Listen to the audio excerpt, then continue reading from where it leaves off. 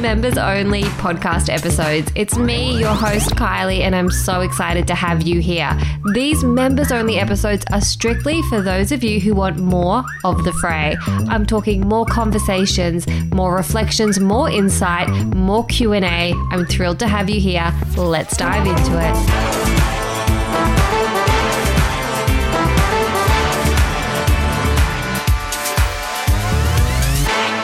Welcome to today's podcast episode.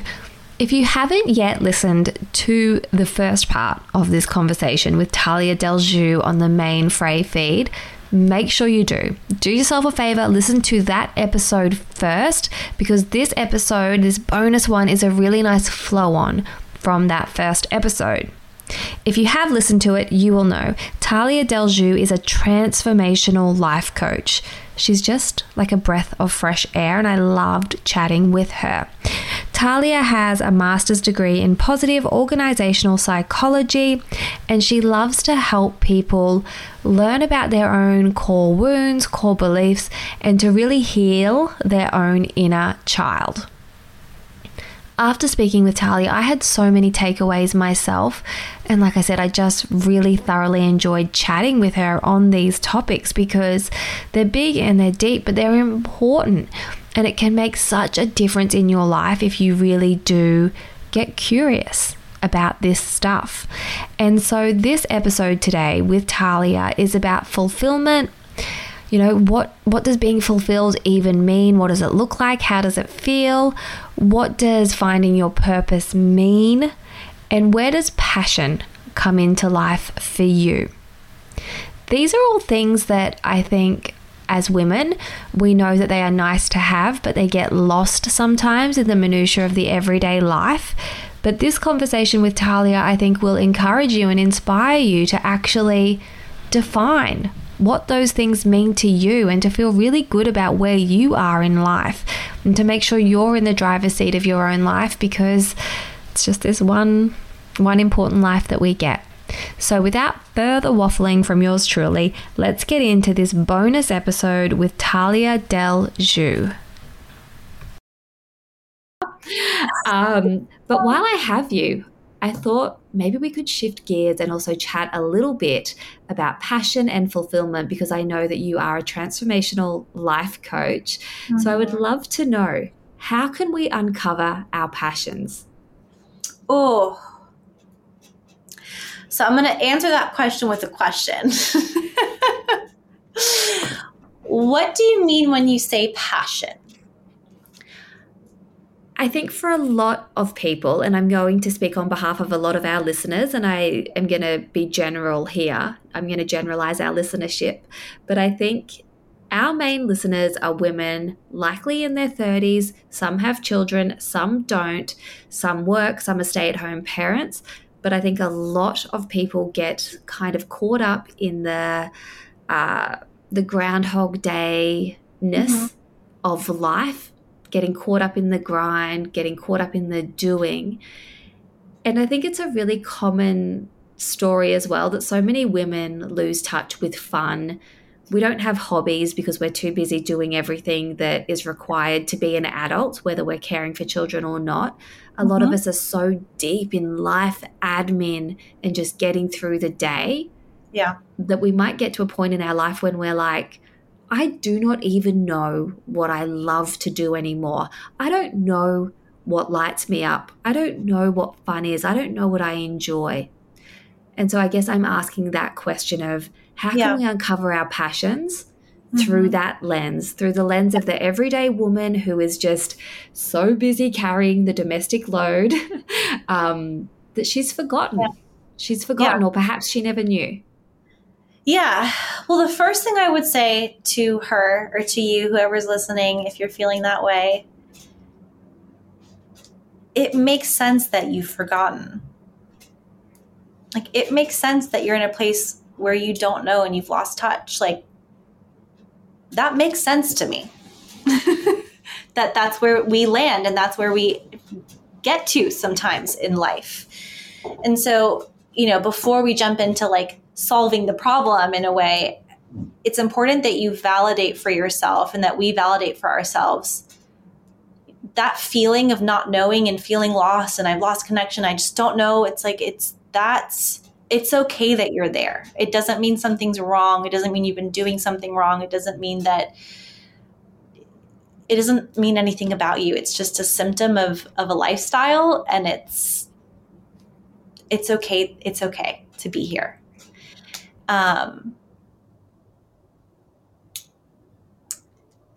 The other, I guess, response to this is going to be more and this comes from a book that I recently read called Choose Wonder Over Worry.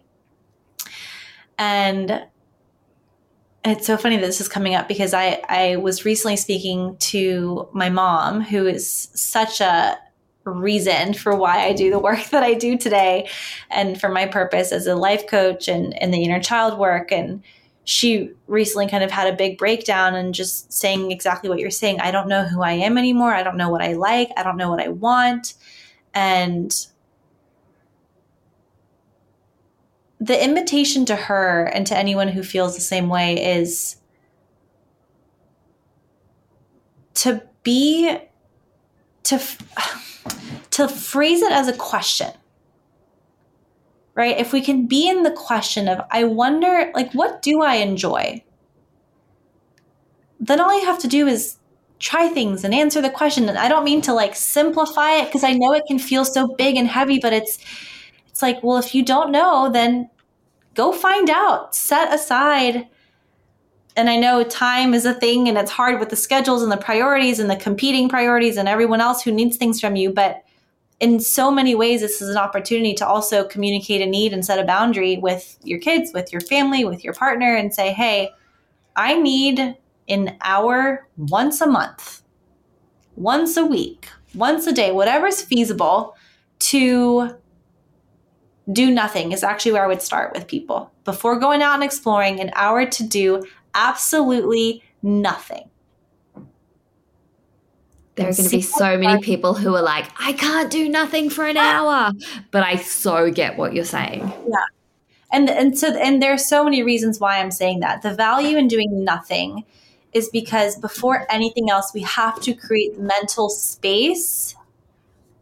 We have to create space mentally to even begin to explore, right? In that silence, in that sitting and doing nothing is when 30 minutes in, 10 minutes in, 59 minutes into the hour, you'll randomly have an idea that you would not have had if you had been busy doing things, doing the laundry, taking the kids to school, going to work, like whatever the busyness is. When you shut yourself off from the busyness and give yourself space, as terrifying and as daunting as I know this feels for most people, can you just be open to seeing what happens? Just be open. Instead of assuming it's not going to do anything, try it and then let me know. You know?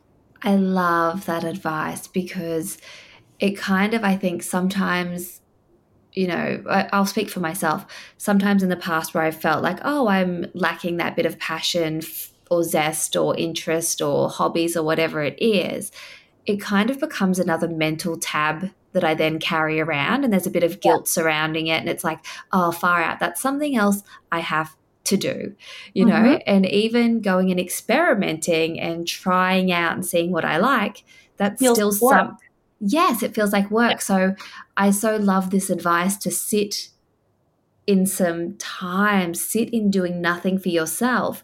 And I love this advice because I know it's true. I know that any good idea I've ever had hasn't come to me while I'm listening to a podcast, you know, necessarily, or while I'm doing a million things, or I'm at a social event. Like any good idea I've ever had is when I can get quiet with myself and see what drops in. So totally. I love that as a place to start for our listeners. Schedule some nothing time. Nothing time, rest time, downtime, quiet time. And I don't know, I feel like for anyone who's like rolling their eyes, you know, I used to roll my eyes at this kind of advice, because it's like, really, you're going to tell me to sit and do nothing? And it's like, just try it. I promise you, right? Like, it can be so over, I don't know, like make a gratitude list. Like there's so many tips and tricks out there that are just like, okay, is that really going to do something? Well, why don't you try it and see what it does for you? And so yes, there's so much value in that. And notice, like, the minute you start thinking about doing it, what are the voices? Make the map. The guilt, it's going to make me a bad mom. My partner's not going to be happy with me. It's not going to do anything. I have to be productive. Like, that resistance in itself, the hesitation immediately to taking time away and withdrawing, is very insightful in terms of which parts of you need attention, and who's really like struggling on the inside. Yes. What are the roadblocks? What are the things that are stopping you from actually uncovering the things that you might enjoy again? Yeah. Yeah. Take yourself to, might be a silly question. Do you have Target in Australia? We have Target. Okay. We have Target. Okay. But for our listeners, I think a lot of them will like convert this to Kmart. Kmart is kind of the place where a lot of us go when we don't know what else to do with our life. Okay, there we go. So I took myself to Target about a month at the start of doing the Artist's Way for my artist dates. And I had the best time of my life. I gave myself a budget. Said, you're going to go, if you were to pretend you were your 5-year-old, 10-year-old self and go on a shopping spree at Target, what would you be drawn to? The things that I came home with, I was like, what? Like the coloring books and the hula hoop and the rollerblades and the slime and the silly putty and the like sticker books and the pretty colored pens. And it was like all these things that did once bring me a lot of joy, actually. And there comes a point, I don't know when it's probably different for everyone, but there comes a point where it's like, no, we can't be kids anymore. We don't have time for the coloring books anymore. Like, we just decide that we have to be grown-ups and we stop making room for those things. And there was something so liberating in letting myself go to Target and buy a bunch of nonsense that actually made me so happy. And I'd also recommend The Artist's Way. Now that we've talked about it a couple times, it's such a beautiful way to really get back in touch with the things that if you had the time, what are 5 things you would do? If you had the money, what are 5 things you would do? What are 5 things that make you jealous that you see other people do? Like, just the questions that she presents in her book can also very quickly bring up answers that you'd be surprised are right there when you have the opportunity to answer them. It's so funny that you bring up The Artist's Way and Julia Cameron, because I've had that book for years. I did it years ago, but just recently, like 2 weekends ago, I dusted it off because we were going on a long drive and I thought I'm going to just flick back through it because it's a very digestible book. It's a very easy book to read, to understand and to put into practice, as you said, because they're the questions, the prompts that are asked of you, the answers are there just below the surface. Yeah. And it's so funny that you've brought up The Artist's Way because it's on my bedside table at the minute. And yeah, I would recommend that for our listeners as well, as a way to reframe what is creativity and to get in touch with it. And I love how Julia Cameron talks about spirituality or God. And she says God is good, orderly direction. And it's like, we all need God in our lives. We all need good, orderly direction that can come from within. And she really has crafted a great book to allow people to do that. Yeah, and to access the part of you. I find so many parallels between her work and accessing creativity and accessing your inner child, because I do believe that your inner child is the part of you that holds that creativity. And so that's also a great place to start. Flip through the book, pull out some prompts, see where you land, and start answering some questions and be in the exploration, and let yourself not know what brings you joy. Let yourself be in that chapter of your life. What would you say to someone who is struggling with feeling like they don't have a sense of purpose or a sense of fulfillment?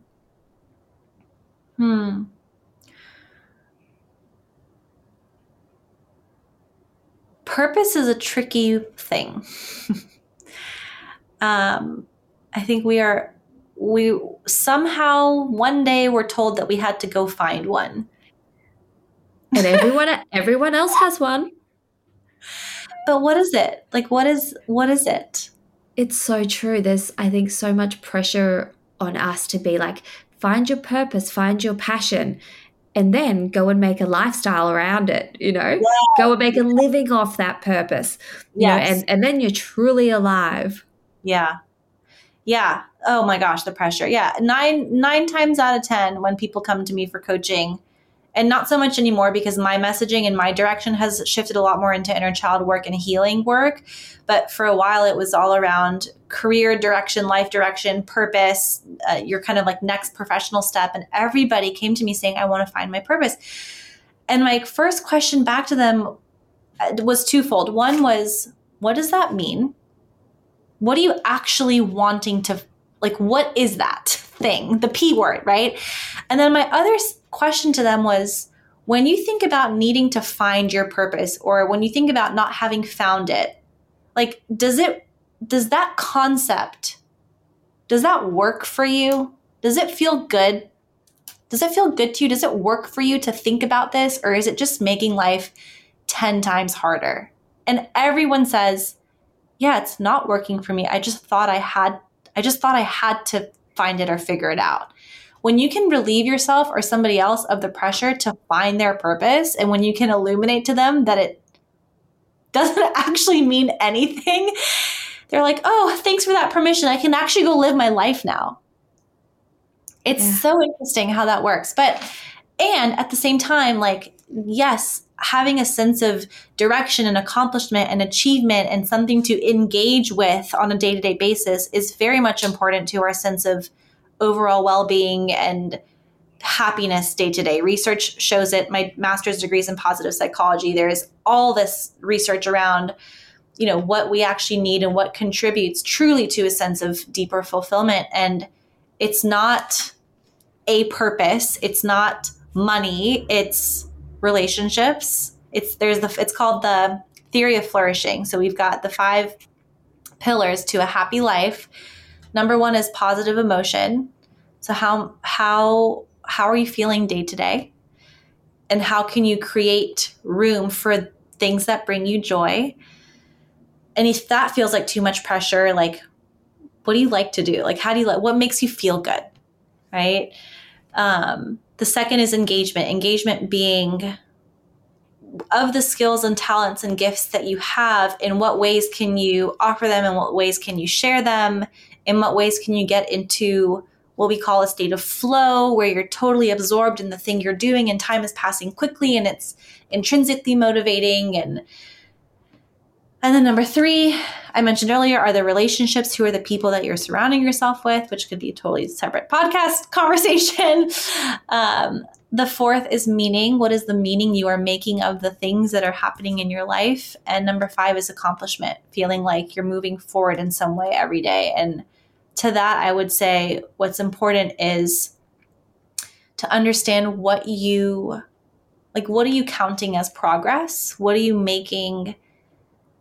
What are you letting be a win in a day? How are you defining a day as a good day? I love that. Thank you for sharing those rules. And as I was listening to you speak then, Talia, I was thinking so much of it is just a definition problem, right? I've spoken about this so many times before, about how often we feel like we're failing or we're behind or we're unsuccessful because we have this either conscious or subconscious belief about what successful is. But if you actually just pause and redefine, what is success for me today? What are my small wins today? It can change how you feel in terms of feeling more fulfilled, because you've redefined, you've moved the goalposts, you've put them somewhere that's reachable.